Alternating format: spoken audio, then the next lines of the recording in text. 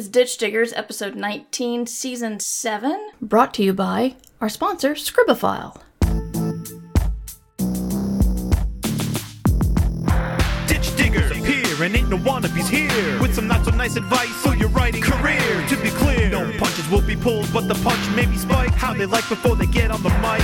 To my left we got the mighty Mur Lafferty, and if I piss her off, believe me, she'll come after me. And her co-host, Matt Evan Wallace, on the right. Yes, she may be half as hype as she can take him in a fight. So settle in, folks, buckle in and boot up. Time to meddle in a way to make your writer shut up. It's hard work, but the perk is that it's fun and exciting. Facebook will still be there when you're done writing. Ditch Diggers!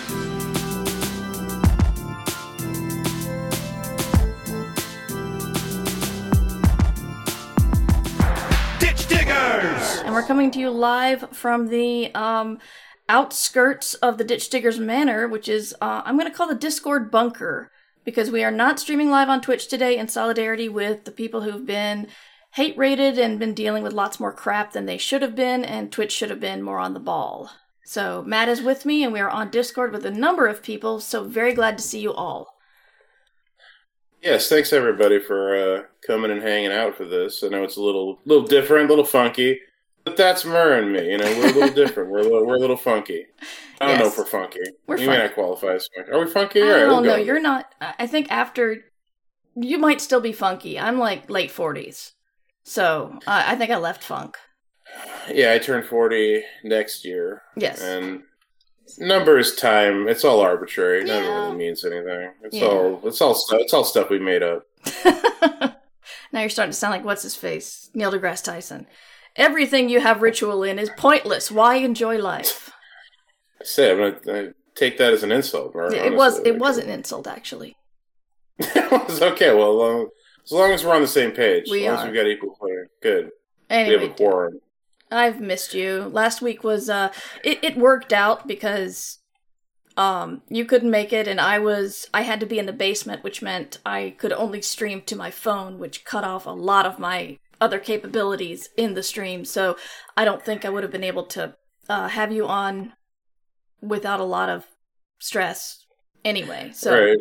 You were in disaster mode last week, right? I was. I did get an idea to start doing a reading to my dogs in the basement stream. And yeah, but the thing is, I think that would be so weird and pet focused. It would be like when John Scalzi taped bacon to his cat, and that gave him more online attention than anything ever had since his like AOL blogging days. You just like tape bacon to a cat and Right. suddenly you're a celebrity. And I don't know if that would make me happy or sad that I've busted my ass to do podcasting and writing all these years, but reading to my dogs in the basement on camera. Then again, I wouldn't say no. I think it just depends on what you're trying to accomplish and what you're trying to be. You know, if it's just, hey, I'm a content creator, all content is welcome. It's just whatever people like, that's what I'm doing. Then read Yeah. your dogs or tape bacon to a cat's butt or whatever it is and go with it. But it can be a little frustrating when you have a focus. Like, you know, I spent 6 months writing this 500-page novel, and it's the sum of my life's experience and wisdom, and then 10 people buy that, and then, you know, you do the sneezing dog video or whatever, and it's, you know, 50 million people like it, and it becomes the whole basis of a career. Mm-hmm. Like whoever owned the Grumpy Cat thing. Yeah, I go back and forth on that, honestly. Like, there's a part I can't say there isn't an envious part of me, and I'll admit that there's envy in there, like a resentful part of me that like looks at, because I've thought about this, you know, because I follow a fair amount of bulldogs in particular. I like bulldogs. That's my thing. So I follow a lot of bulldogs on Instagram, and you know, a lot of these bulldog accounts, huge money makers. Mhm. You know, the dogs. And it's not the dog that is making the money, it's the humans who own the dog. The dog doesn't know what money is. That's Right. why I like dogs. They're pure. They don't know what money is. They just know that they love everyone unconditionally and they would like a Trito, please. So I enjoy that about them. Yeah, But I just think, yeah. like... Go ahead. No, go ahead. No, we buy a lot of things for our dogs after Christmas because dogs don't know when Christmas is, and stuff goes on sale, on like extreme sale right after Christmas. And so we can get like Chewy toys. And actually I still have some, because I still have some treats. Blue Dog Sleigh Bell Softies, which in September are not softy, and dogs don't care about stale either. No, they really don't. They have no concept of any of these things. Nope. Yeah. Is it edible? The dogs think it is. It goes into the face hole and disappears. Yeah, straight to the face. Yeah. So all right. 2 dogs back here. Not a lot of room, but okay. They heard you talking about them and Tritos, and I think they did.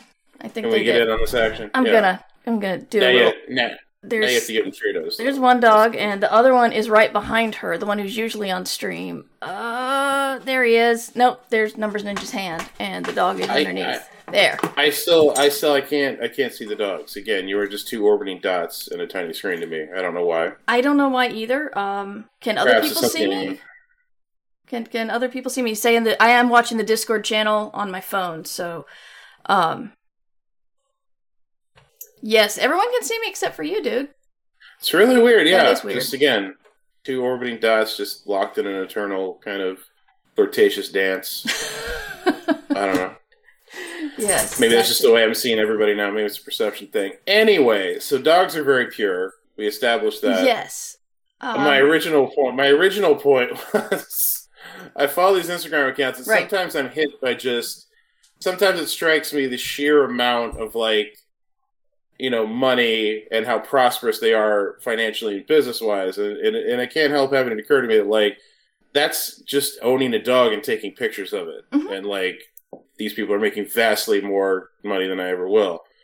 And I'm of 2 minds on that. There's a part of me that deeply resents it, and then there's a part of it that's like, hey man, life is very difficult. Any way you can find to alleviate yourself of the daily grind and providing comfort in this world, I'm glad they found an avenue for it. Nothing's stopping me from going and getting an adorable bulldog and taking pictures of it and making that my career. I could do it if I wanted to. You could. The only thing is, I'm afraid that since we're not taught personal finance in school, a lot of these people are going to go, I have money now, I can spend it, and don't realize that, okay, it's tied to the health of your animal. So if your animal dies, then you don't have a backup option. They're not writing on your fame, they're writing on the dog's fame, the dog's dead. So what do? Did you put your money in the bank, or did you just buy cashmere and silk for the dog's bed? And the dog lies on the floor anye. And I love that. First of all, that got dark so quickly. I'm sorry. That went south so hard on us. It's just I'm not sure how I feel about this dog thing. And then you swoop in with the dog's gonna die, right? Just saying, if you suddenly make a lot of money based on one thing that is partly out of your control, you should be responsible with that money you make. I would hope that they are. I can't, we have a hard enough time talking about the business of freelance writing. I don't know anything about the business of running a pet Instagram. Yeah. So. Yeah. But something working with children and animals, says Rambo's. Diversify your portfolio, get multiple pets. All right. Some people do. So what are the accounts like? Go ahead, Mark. No, you go. No, it's fine. Go ahead. Well, I was going to do a slight change of subject. Yeah, that's fine. Let's change the subject. This has nothing to do with what we're talking. This has to do sort of with craft, but I think it has to do with marketing as well. So small spoilers, I apologize. We watched the Steve Martin short, Selena Gomez Hulu thing last night about the murders in the hotel. Thing, yeah. Right. It's really good. It's really funny. But they did 2 things, and the 2 things were very similar, and we all had very different emotional reactions to both things. It's going to be a little bit spoilery, I apologize, but one of the plot points is a man in the hotel, his pet dies. When they're having this group meeting to mourn the actual person who died, no one gives a shit about him. No, everybody hated him. But then they see this guy over here crying, and he's like, Evelyn died, and then everybody in the room starts freaking out, very upset, very sad. Later on, we're in this guy's apartment because they decide that he's one of the suspects. And he faints at the sight of blood. Steve Martin runs over to the freezer. You can probably tell what's coming next, Matt. He opens the freezer to get some ice for the guy's head, and the cat falls out of the freezer. He put his dead cat in the freezer. Cat is frozen. A leg actually breaks off. It's like dark comedy camp. We were all yelling, some of us laughing, some of us just yelling. It was a very loud moment last night. And then, later on in the episode, Martin Short has a bulldog. And it's like end of the episode, so we're not really sure what happened. But his door's open, the bulldog is lying on the floor whining, and there's like powder around a bone. So it's implied the dog's been poisoned. The dog is alive, but it implies the dog's been poisoned, and we're all just like, that's not funny. That's too far. Like, you're trying to make, I know you're trying to make a dark comedy here, but once you actually injure an animal, and Jim and I talked about it, and we realized that our theory was the cat was like a cat in, it was Schrodinger's cat in the fact that we'd never seen it. We'd only ever heard it talked about after it was dead. There's even a picture of a cat above the guy's mantelpiece, but that's another cat. That's not the cat that he's mourning. We've never seen the cat alive. And so going from nothing to dead cat is funny. We've seen Martin Short's adorable bulldog. He there's a fire alarm early on, and he puts the dog in a special little dog carriage. Yes, he puts the dog in the dog carriage and he wheels the dog away. And so in seeing the dog that we've seen alive, we've seen it's adorable. When the dog gets injured or poisoned or whatever, that's more personal to us. I guess. Also, I just want the title of your next writing instructional book to be Going from Zero to Dead Cat is Funny. I just think that's a really good title.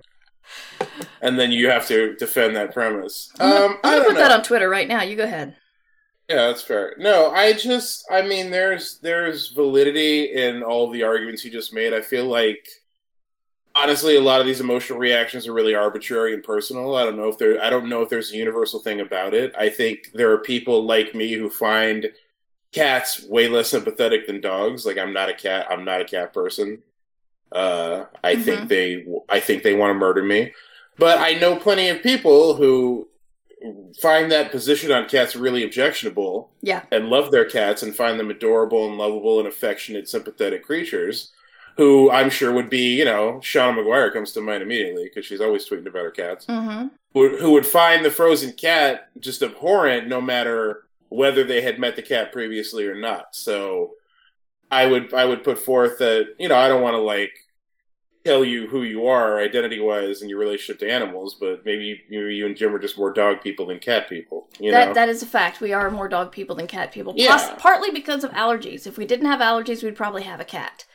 But probably. But I think that has a lot to do with your perspective on where the line was and what was funny and what wasn't. And then, you throw in the fact that, we all seem to be, not everyone in the world, but everyone in my sphere seems to be in a place where, we're pretty much desensitized and accustomed to human horror because we have to be, I think, to a certain extent, just to deal with life.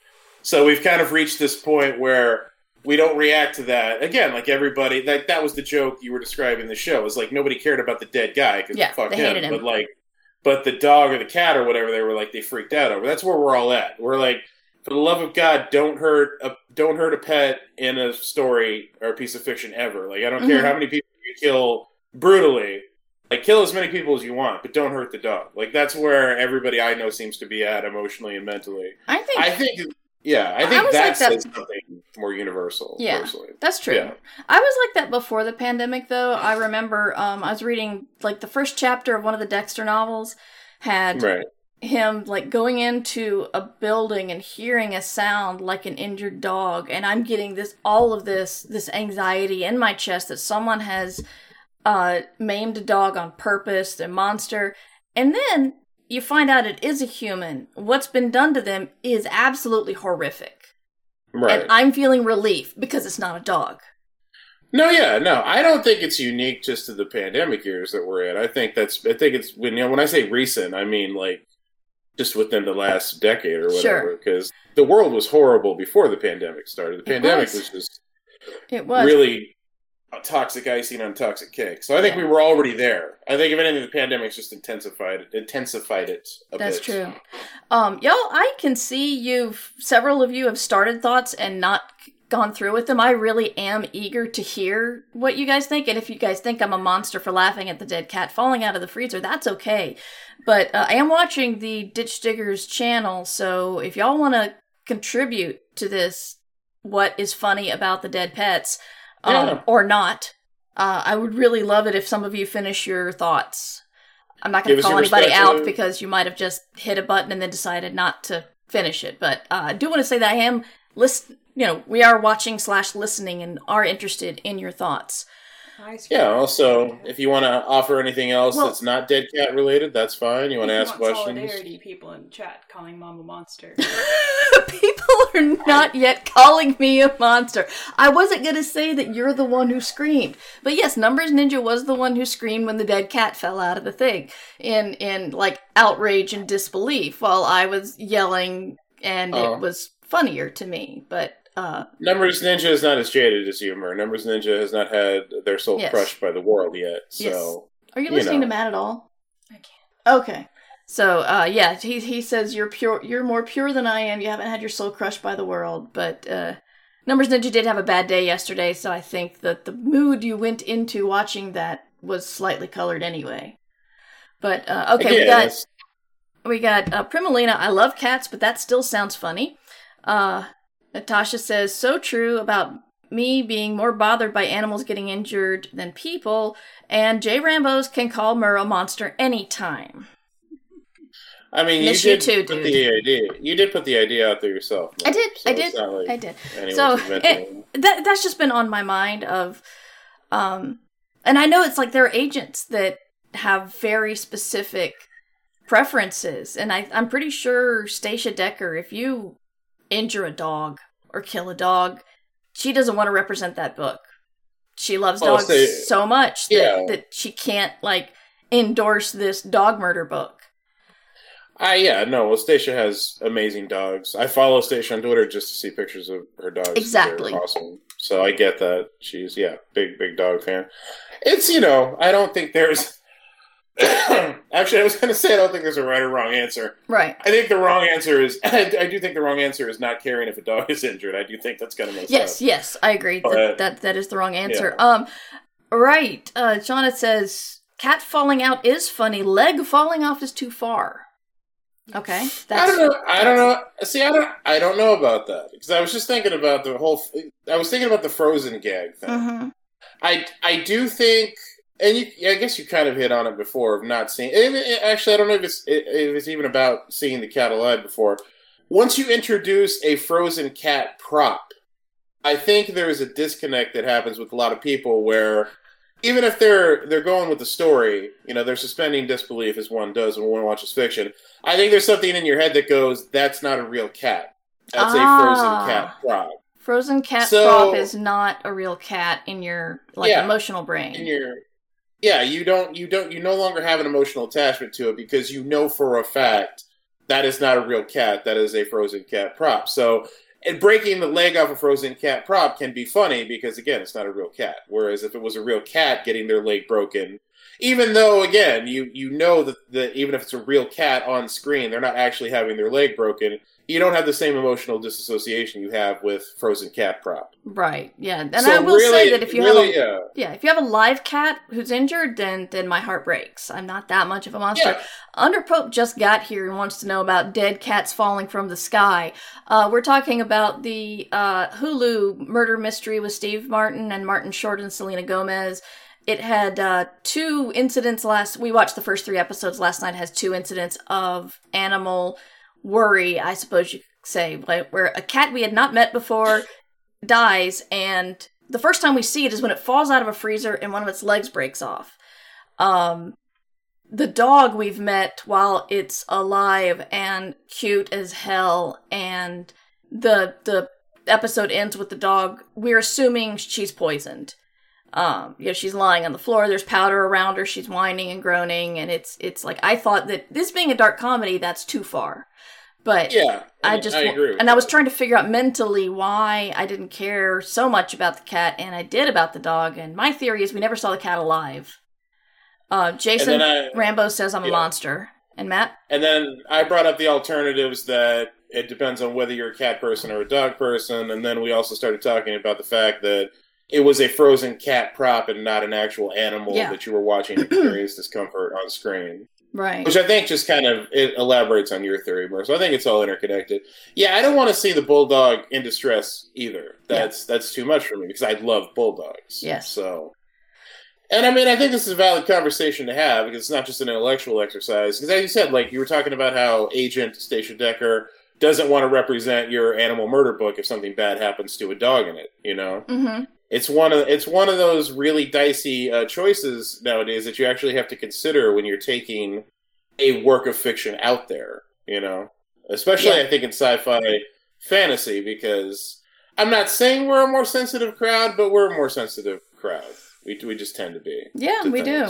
Let's see. We got Jess saying maybe there's something more visceral about hurt animals because they, by definition, can't understand what's going on. They're dependent on humans to protect them.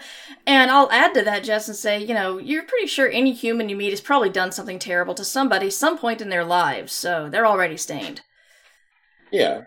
And I mean, there's a tasteful way you can do it. I was just thinking about, like, Sherlock Holmes, the Guy Ritchie version.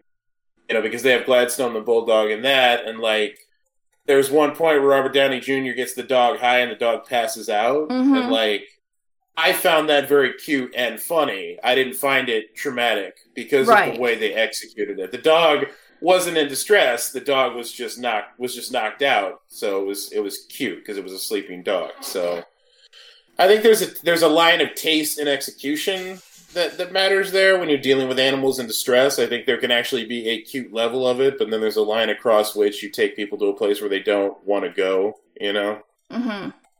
And it's very interesting because it wasn't always that way. I don't know if people weren't always that way, but just media and the people who were in charge of it weren't always that way because we used to just kill dogs all the time in like movies.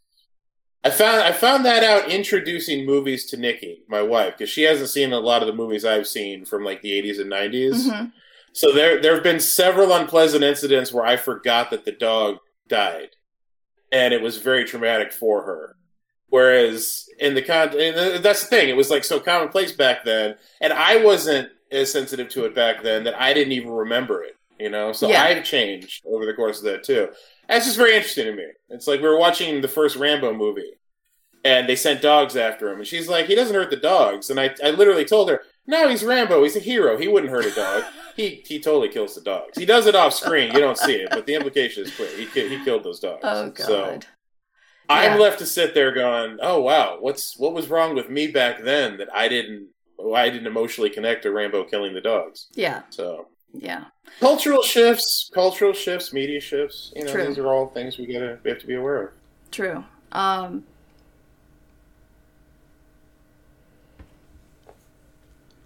am breaking into our discussion here because I wanted to give a shout out to our sponsor, Scribophile. A lot of people ask me if I know a way they can start a writer's group or join a writer's group or what to look for in a writer's group or beta readers or whatever. And I work alone a lot, so I don't really have an answer for that. But then I found out about Scribophile, and it's exactly where people want to be. It's, you can upload your stuff, you can get detailed critiques from other people, you can find beta readers, you can help other people out by giving them critiques. It's been endorsed by Writer's Digest and NaNoWriMo and, what else do I recognize? Predators and Editors, and has made several lists of 100 best websites for writers. There is a free membership and a paid membership, and I recommend you check it out because it looks pretty sweet, even on the free level. But thank you for your sponsorship for Scribophile, and if you guys want to check them out, check out scribophile.com, and I'll have that in the show notes. So anyway, thanks for letting me go on this early tangent, but it has been on my mind because, you know, when you put an innocent, and we'll think small children and animals in your story, when you do something to that innocent, you're making a very conscious decision that you should make sure you're absolutely sure you want to do. And, of course, children and animals die in stories every day, and in real life, unfortunately. But you are going to get a bigger emotional reaction than usually if you harm an adult human. So you're going to alienate a lot of people too. That's really what you have to consider. It's just interesting. It's one of those very definite lines where you actually have to ask yourself, do I want to go there? You know, and you have to ask yourself in terms of craft, you know, and I usually don't like to talk about craft on the show, but that's okay. But this crosses into the other side of things. From a craft perspective of my audience is going to have an emotional reaction to this narrative, they may disconnect from the story I'm telling. But you do also have to look at that particular choice from a commercial standpoint of, if I'm taking this out to try to sell, this may very well limit who wants to be involved with it. Yeah. You know, that's another thing you have to consider these days because it's such an issue. So it's one of those interesting things that crosses both of those parallels of the creative and the commercial, which is why I don't have a problem talking about it on Ditch Diggers, because business, Mer. Primalina has a good point. There is a website where you can look up if a dog dies in a movie, and I believe they've expanded to a lot of other stuff. I think it's called Does the Dog Die, correct? Am I right there? I think so, yeah. Yeah, so we can get off the topic of pets, but it was something in my mind because it was weird having bad things happen to two different animals last night in the same show, and my emotional reaction was very different for both of them. But no, it is very interesting, yeah. Are the Does the Dog Die people associated with the website where you can find out if you can pet the dog in a video game? Or is that different? Oh, I didn't know if that was a thing. Oh yeah, there's a website you can go to find out if you can pet the dog in a video game, which is a much happier website. That is awesome. You know, you can pet the dog in Hades, but only one of its heads. The other two don't like it. And I dig that. I think there's a very important lesson about consent and individuality in there. So I'm all about that. Exactly. I haven't played Hades. Hades is amazing. I've heard that. I resent it a little, honestly, just viscerally. I kind of resent it too, and I'm not even a game designer. It's pure spite. It's pure petty. Because I wrote on a game that came out around the same time, and Hades is got way more hype. So I just you know, on principle, I hate it. So you should talk to Jim sometime about that. Hades is amazing writing, and every time I've had a moment where, wait a minute, there's a plot hole they just glazed over, it's like, oh no, they eventually address that too. It's interesting. Because the game is meant to be played many, many times. Right. And so if you beat the game one time, you are not even halfway done with the story. So, and that's a very difficult thing to be able to do well. And I know I've heard it's a brilliant game. Again, my resentment is based purely on pettiness and spite. So I'm not saying anything about the quality of the game. Yes. And I'm just happy we're at a place with video games where writing is really finally starting to be recognized. Oh yeah. And prized with everything. It was a nice kind of time to enter the industry for me as a writer, because it was not always that case with writing. So I'm very happy about that. And I recommend the medium. I know it's tough, but if you can find a good team and a good company, it's a very cool thing to do. I've been enjoying my time. That's great. I'm really glad to hear that, man. I don't know. I'm lucky to do what I do with the people I do it with, and I try to keep that in mind, because I've been feeling very negative about a lot of things, career wise lately. So I'm trying to keep the positive in the forefront. Yeah, good. So we did actually talk yesterday about plot, and I really took us off the rails with the cat dog thing, but do you want to go into what we plan on talking about? I did not get a chance to talk to Gail Carriger, so we're going to need to put that aside. Gail Carriger was listening to an older episode of Ditch Diggers and asked to come on to talk about something, so we, of course, always have room for the godmother of Ditch Diggers. There's always room for Gail. No, I feel like we've gone so far off topic for so long that I don't think we'll be able to give it its due time today. Oh man, I ruined it. I'm sorry. It's all right. We've got another 15 minutes before we're gonna have to cut this thing loose, and I have to go back to my fancy video game writing job. So maybe if we want to do some Q&A or just freestyle a little bit with our people here. That's great. We already got a question from Jess. How would a mostly unpublished writer get into video game writing? That's a very good question and very valid. Really strong writing samples. If you don't know anybody, know someone in the industry is always the best thing you could possibly do. But seriously, no, that I would start with those two things. It's like try networking with people in the industry. Try following people in the industry on social media, getting to know people, and then also just have really strong writing samples that you can present to companies and to people when opportunities present themselves. And never be afraid to apply to positions, even if you don't have the experience listed in the position. That's a thing that turns a lot of incoming and new writers off. And don't let it be an obstacle, because I know plenty of people who applied for jobs that they technically weren't qualified for, who either ended up getting those positions or they ended up getting other positions at the company just based off the company liking the writing samples that they submitted. So never be intimidated by a job listing. Go for it anyway, and have really strong writing samples to show what you can do. Right. Is really the best thing, the best advice I can give anyone for breaking in, short of knowing someone in the industry or being able to network and get in that way. Yeah. One other way is it starts out unpopular, and Matt may vociferously disagree with me, but this is one of the places where I guess it's technically working for free may help you, because if a designer finds you have done fan work about their game, or if you, like for RPGs, it was always, if you want to start writing for an RPG, run that game at a con and, be a great game master and build a great adventure, and that will get their attention. We talked to Natalie Metzger 3-4 years ago at the castle. Jesus, I can't remember.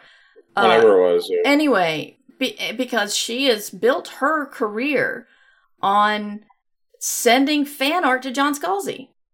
Like, she drew pictures of John Scalzi, and, he saw it on Twitter and thought they were great. A couple of years later, she was illustrating his books. A couple of years later, she did one with Chuck Wendig. So, that's not the working for free in the sense of you make something that other people profit off of. But this is you create a fan-created work that you really believe in, and that might get the attention of the people who make it. Yeah, I don't vociferously disagree with that. Okay. That was the word you used. I would say I wouldn't use that solely as a strategy. Like, if you are moved to do something like that, if it's something you enjoy and something you want to do, then by all means, do it and put it out there. Mm-hmm. And I don't think there's anything wrong with using it as an example of, hey, this is a thing I can do and I'm very passionate about.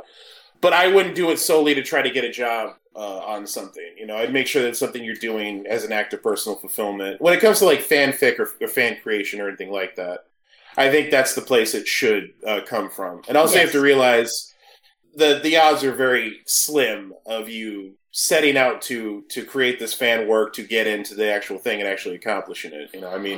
Natalie is a great example of that. But Natalie is also incredibly talented, just flat out. Of course, it might also be that it's easier to get the attention of a creator with fan art than written stuff, because that can open them up legally. I've talked about that on I Should Be Writing, where if you make fanfic, you shouldn't send it. So I know that sounds like differing things. I'm just going off of what I remember from writing in RPGs, and this, I feel very old, the fact that this advice is over 20 years old, but when I worked with computer games, we always said that if you want to get into creating for a game, then show that you can build levels.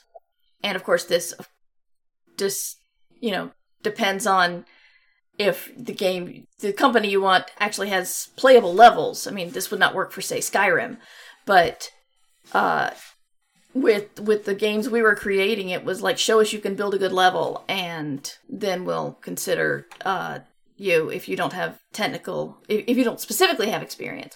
So there are ways to sort of edge your way in there. That goes back to having really strong samples, though, which I think is that's really the best thing you can do with whatever job you're trying to get in. Yeah, you just have to be able to demonstrate your value and your ability. Mm-hmm. So however you can best do that, make the best thing that you can, and then have it ready to show people, and be willing to go and show it to the people. And again, shooting your shot is really the important thing there, I think. Yeah, and you can always apply again, because if you're not right, maybe they don't want you so green for the position, you can apply again the next time a position's open. They'll start to recognize you. And in the worst, they might see you. They should not see you as annoying. They can see you as persistent and somebody who really wants to work for them. And no, it's not. Yeah. As long as you're keeping it in the appropriate context, there's nothing annoying about it. Like, you can't email a developer every day pestering them for an opportunity. Yeah. But always, if they open up and they put a listing out there, then apply every time it's open. Always keep growing your own portfolio and repertoire too. That's another thing you can do. If you apply for a gig with whatever samples you have and you don't get it, keep developing those samples. Keep trying to get other work in related fields. Like, I didn't have video game writing experience when I got my first video game writing job, but I had done all of the other things I had done. I had written books, mm-hmm. and I had written screenplays, and I had experience in other fields. And all of that adds to, your gestalt and your appeal and your portfolio. So in between applying to those things, keep developing the strongest samples you have and keep developing your portfolio, and all that can help you too.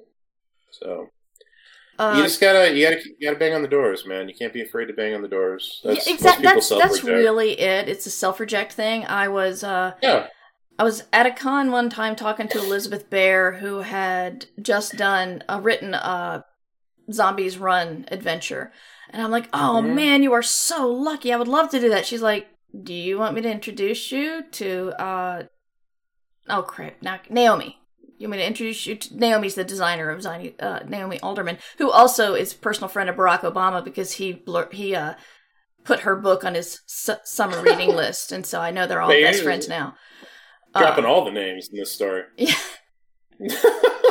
Sorry, I was very excited and very jealous when I saw that Barack Obama had put Naomi Alderman's book on his summer reading list.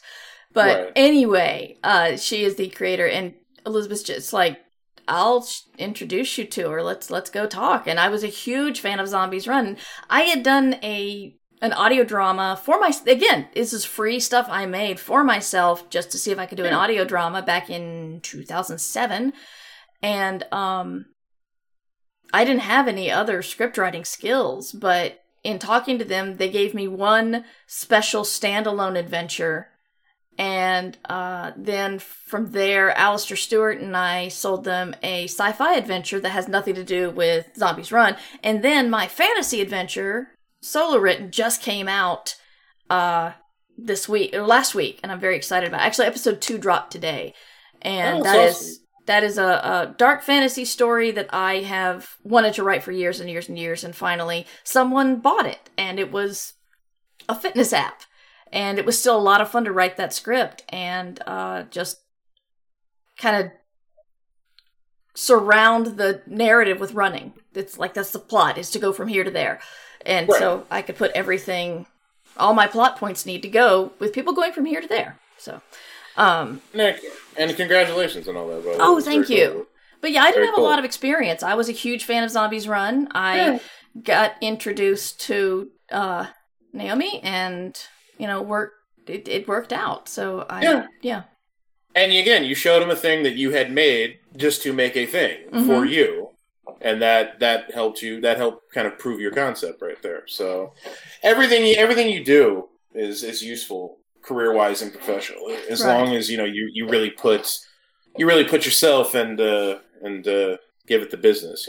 Yeah, like Rambo says, don't be afraid to sell the skills you have.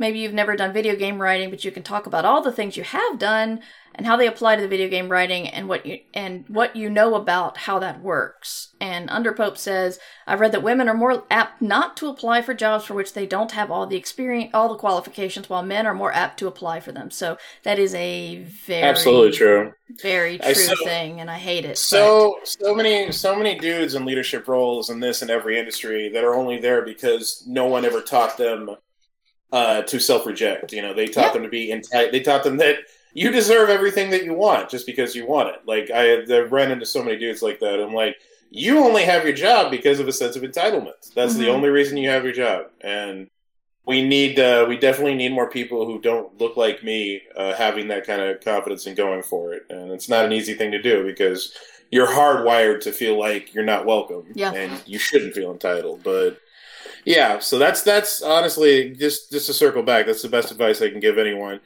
Well, always go for it. Whatever the job listing says, whatever the qualifications say, always go for it and shoot your best shot with it. When I was starting streaming, I decided, I heard that Elgato was looking for streamers to sponsor. And I thought, well, I haven't been doing this very long and I don't have a huge audience, but fuck it, why not? And they shot me down, but again, it's like rejection. I realized that I said, I'm a small streamer, but I'm a larger podcaster, and if I can bring my audience over, this could be something awesome, and with your help, it would be even more awesomer, except I had better language than that. And they turned me down, but it's like, oh, that's all that happened? Okay, well, that didn't kill me, so I might as well just try again next time there's a sponsorship opportunity. Why the hell not? All they can do is say no. Now they can be really harsh saying no sometimes, and I know plenty of people, again, who don't look like me, who have dealt with much harsher rejection that I've dealt with, and that can be a lot more traumatic than I think we give it credence for. But that's exactly what Primalina just said. Sometimes women don't apply because of past experience being rejected. Dudes have not dealt with that type of rejection, so it's easier to go for it. No, that's absolutely the truth, and because I used to be very cavalier about that, and I used to tell people all they can do is say no. But then I started to talk to women in the industries I work in, I realized, no, man, they can be really shitty when they say no to people who don't look like them, and you got to give credence for that. But I do think you have to remember at the end of the day that a rejection is still just that. It's just a rejection, however much they sucked about giving it to you, and that not every company and every person is going to be like that. I know it makes it really, really hard, but just, if you cannot be deterred, please don't be deterred, because we need the perspectives, man. We need more people who don't look like me coming in and helping us out, making these things better. So keep going with that. Excellent. Yes. Do we have any more questions? Because we're going to have to wrap up here pretty soon. No, I don't think we have any more. Or if anybody else would like to ask another question. Yes. No, people are agreeing pretty much with what we're saying. Jess is off. Thank you for dropping by, Jess. Oh, Jess is really gone. Okay. So, thank you. It was good to see you. And thank you. Is that what that noise was? Question. Maybe? I'm not sure. I just saw all the pictures shift because one person left. I don't use Discord a lot, so I keep hearing things. I keep hearing sounds that I don't know what they mean. Yeah, I don't use it for this, so this is why it's a little weird, but it looks like we're both being recorded. No mics are muted, and it's nice that we've had a place. I do want to say again, we're doing it here because of taking a day off of Twitch, because there have been some major new hate raiders who, if you're not familiar with it, they take their audience, which is usually hateful people like them, and they go to usually a black or queer streamer's stream, and they... Rating is supposed to be good because it's like, I think my audience will like what you're doing, and I'm not streaming anymore, so I'm going to bring my audience over to you. And maybe they'll like what you do, and you can have a bigger audience. It's supposed to be a beneficial thing for you and the other streamer and your audience. But some people just do it like throwing a whole bunch of people at your party who are going to ruin it. And this is happening more and more, and they're getting really, really getting really creative with making terrible racial slurs and stuff out of the letters that, just almost like ASCII art kind of thing, trying to say the Right. N-word with ASCII art because I've got the N-word blanked, boycotted on my channel. Not boycotted. Forbidden. Anyway. Yeah. So Twitch is not doing a lot because you can just make so many accounts on Twitch and it's super easy. So basically they do something, they get banned, they make another one. And it's getting really, really bad. People's their chats filling up with just this hate. And so Twitch is not doing much about it, and so we're staying off of Twitch today, September 1st, in order to just show solidarity with the people who've been dealing with this. I have gotten like a couple of follows by these people, but they really haven't done anything in my chat. So I've been very lucky, and I'm pretty sure it's because I'm white and straight that it hasn't been any worse.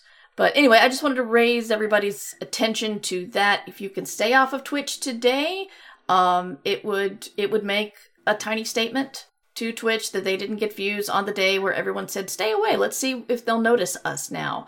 So, and also if you're a streamer and you think you might be targeted, when you're offline, put your chat in emote only, because apparently people are also hate rating when someone's offline, taking a picture of their chat and reporting them for racism. So it's getting really nasty. Anyway, so that's my the more you know.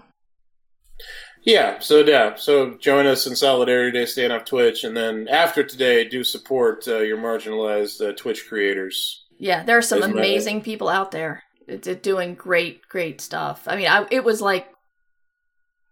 almost all Team Cypher that got me into Twitch, because I just started trying to learn what I could from them, and I hate that they're being treated like this. So anyway, you need to go to work, so let's plug our stuff and then sign off. Absolutely, and it's been a pleasure, Mer, returning to the Discord to do this. Yes, even though all you saw was the 2 dots, so you'll be able to see me next week. There's something hauntingly beautiful about the orbiting dots, and I'm going to miss them when they're gone. After this hour, I feel like they've taught me a lot. They've taught me a lot with their little dance, and taught me a lot about relationships and dynamics, and I'm grateful for it. Just plug your shit, man. Yeah, anyway. So here's the thing. I have books. Mm-hmm. They're out there. The thing I want to focus on right now is I have a new middle grade novel for kids 8 to 12 years old coming out January, the end of January of next year. It's called The Supervillain's Guide to Being a Fat Kid. This is a very, very special, important book to me because it's about being a fat kid, which is something that defined pretty much my whole life. And it's a book I always wanted to have when I was a kid that nobody ever wrote, so I figured I should write it for kids now. And I did that, and I'm very proud of it. And it's coming out from Catherine Teigen Books January of next year. And I really, really, really want it to do well. I want it to reach as many kids as it possibly can. Also, I like money, so I would like it to sell, so it would make money. But in addition to making the money, I really do believe in this, and I want to get it out there. So if you can help me spread the word about that, I would really, really appreciate it. Also, pre-orders would very much be welcomed, especially since we're going to experience massive supply issues with books coming up here. So pre-orders are more important than ever. So that's coming out January of next year. Please let people know about the Supervillain's Guide to Being a Fat Kid. Please pre-order it. You can go to my website, matt-wallace.com, to find out more. You all know I'm on Twitter, Matt F. and Wallace. I'm always talking about it. I pin tweets. Please help me get the word out about this book. I would really appreciate it. It's a really, really big deal to me. And again, if you're listening to this and you're tight for cash, remember that spreading the word helps. Also, getting the book out of the library, telling the librarian that you want this book even before it comes out. That's a huge, huge thing. You think you're not helping out the author because the author doesn't get much money, but building an audience is also important. And librarians are super, super powerful. And if they want to, librarians are the ones who decide whether they're going to have 1 copy of the book or 15. So, And the thing is, sorry, just to interject, Marie, like, totally agree with your point. The thing is, especially with middle grade books like this one, with books for kids, libraries and librarians are super, super important, whether it's school libraries or local libraries. Yeah. So it particularly helps middle grade books when you get libraries involved. So I absolutely, wholeheartedly second everything Mert just said about that. Yeah. And you can find out more about this show, my other show, my books at Merverse.com. And I want to plug my new adventure, Godmaker. It's the first 2 episodes are free, so you can download the Zombies Run app and just listen to the episodes. You'll just hear a plot point, and then you can put a song in there. And then if you just want to listen, if you want to run or walk, you can experience it that way too. It's all free until the 3rd episode. So to get that and all of the other adventures Zombies Run offers, there are a lot. There's like historical adventure, science fiction, there's romance, there's queer romance, there's I said historical, science fiction, fantasy, horror. I mean, they have so many different adventures now, and I really love the direction they're going. But all you need to do is buy the VIP Zombies Run membership, which gets you all of that. So I would love it if you guys checked it out. It was work for hire. I'm not going to get any more money, but I would just love to hear if people like this story, because it's a story that I've been wanting to tell for a long time, and I'm telling it in a medium that is not as widespread as the other ones I've done, but I may catch a lot of new readers too this way. So we'll see. Anyway, if you like walking or running and you like stories in your ears, then check it out. You find it on the Zombies Run app, and then look for Godmaker, which is my dark fantasy about a little old lady who carves household gods, little household gods out of wood or bone, maybe. Like you do. And you can find that at if you just search for the Zombies Run app. I don't have the URL, but I will put it in the show notes. And we will be live on Twitch next week at 11 a.m. Eastern Time. And, anything else to add, Matt? Just nice talking to everybody. Thanks for attending. We appreciate y'all. Yes, very much appreciate y'all. We appreciate you showing up here. We appreciate you listening later, spreading the word. The dogs appreciate you all. The dogs appreciate you very much. Yes. So thanks a lot, everybody. Take care, Matt. All right, see you next week, man. You can support us at patreon.com/mightymur. Ditch Diggers! Theme song by Devo Spice. DevoSpice.com.